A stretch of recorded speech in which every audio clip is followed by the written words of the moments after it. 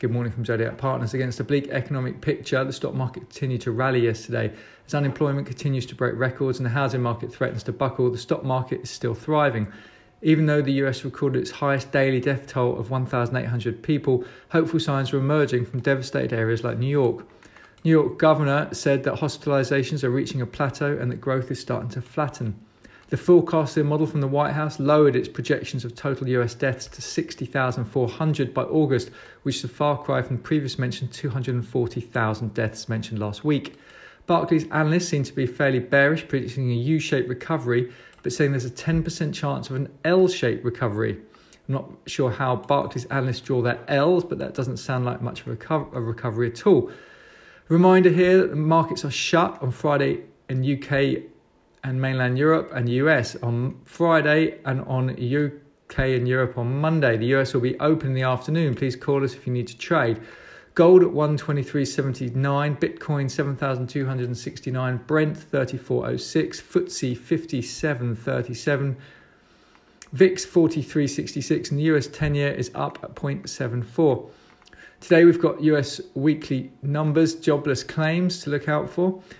In Asia, Australia led gains amongst major regions, with the Aussie ASX jumping 2.6%, as major banks such as Commonwealth Bank of Australia and Westpac rose. Mainland China stocks edged higher in the afternoon, with the composite up 0.3% and the component up 0.6%. In Europe today, Eurozone expected to reconvene their meeting for a common response to COVID-19. 2 days of talks has failed so far. UK house builders March RICS survey at 11 versus 10 estimates. Sales expectations down 92, down 1. Kenmare, recent restrictions impact operations and production, suspends full year guidance, down 1%. Naked Wine seeing high levels of demand, slightly ahead, up 3. Not sure how, I can't manage to get any wine off their website. Redrow, 80% of staff furloughed, in talks for further credit headroom. Warpaint, reduction in sales due to lockdown, sees significant fall in full year revenues, down 3%. First Derivatives sees strong H2 and full year in line.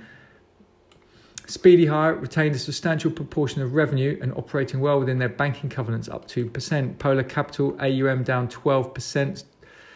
March outflows of 140 million, up 2%. Restaurant Group raises 57 million from a placing of shares last night.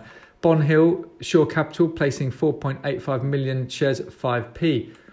Circassia, AstraZeneca will buy US commercial rights to 2 of their drugs, whose names I can't mention. Diageo, not starting a buyback in 2020, can't accurately assess the impact of the virus. Encrest, full year production guidance remains at 57 to 63,000 barrels of oil a day.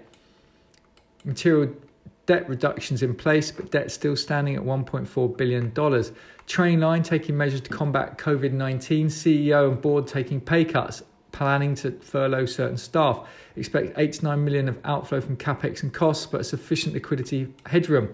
Town Centre down 5. Update on last debenture test cover was 210%, therefore would need revenues to drop 50% to breach.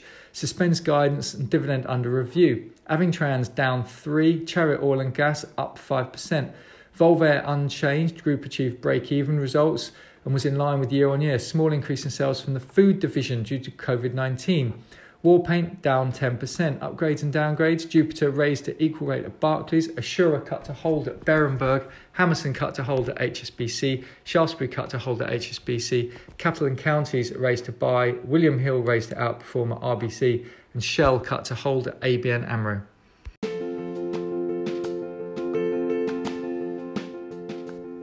This has been the Zodiac Partners podcast. Nothing in this podcast is intended as investment advice, and the people in this podcast may hold positions in the stocks they talk about. Do not buy anything based solely on a tip or recommendation. Please do your own research.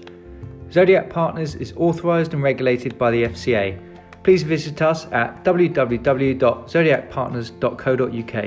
To unsubscribe, please email info@zodiacpartners.co.uk.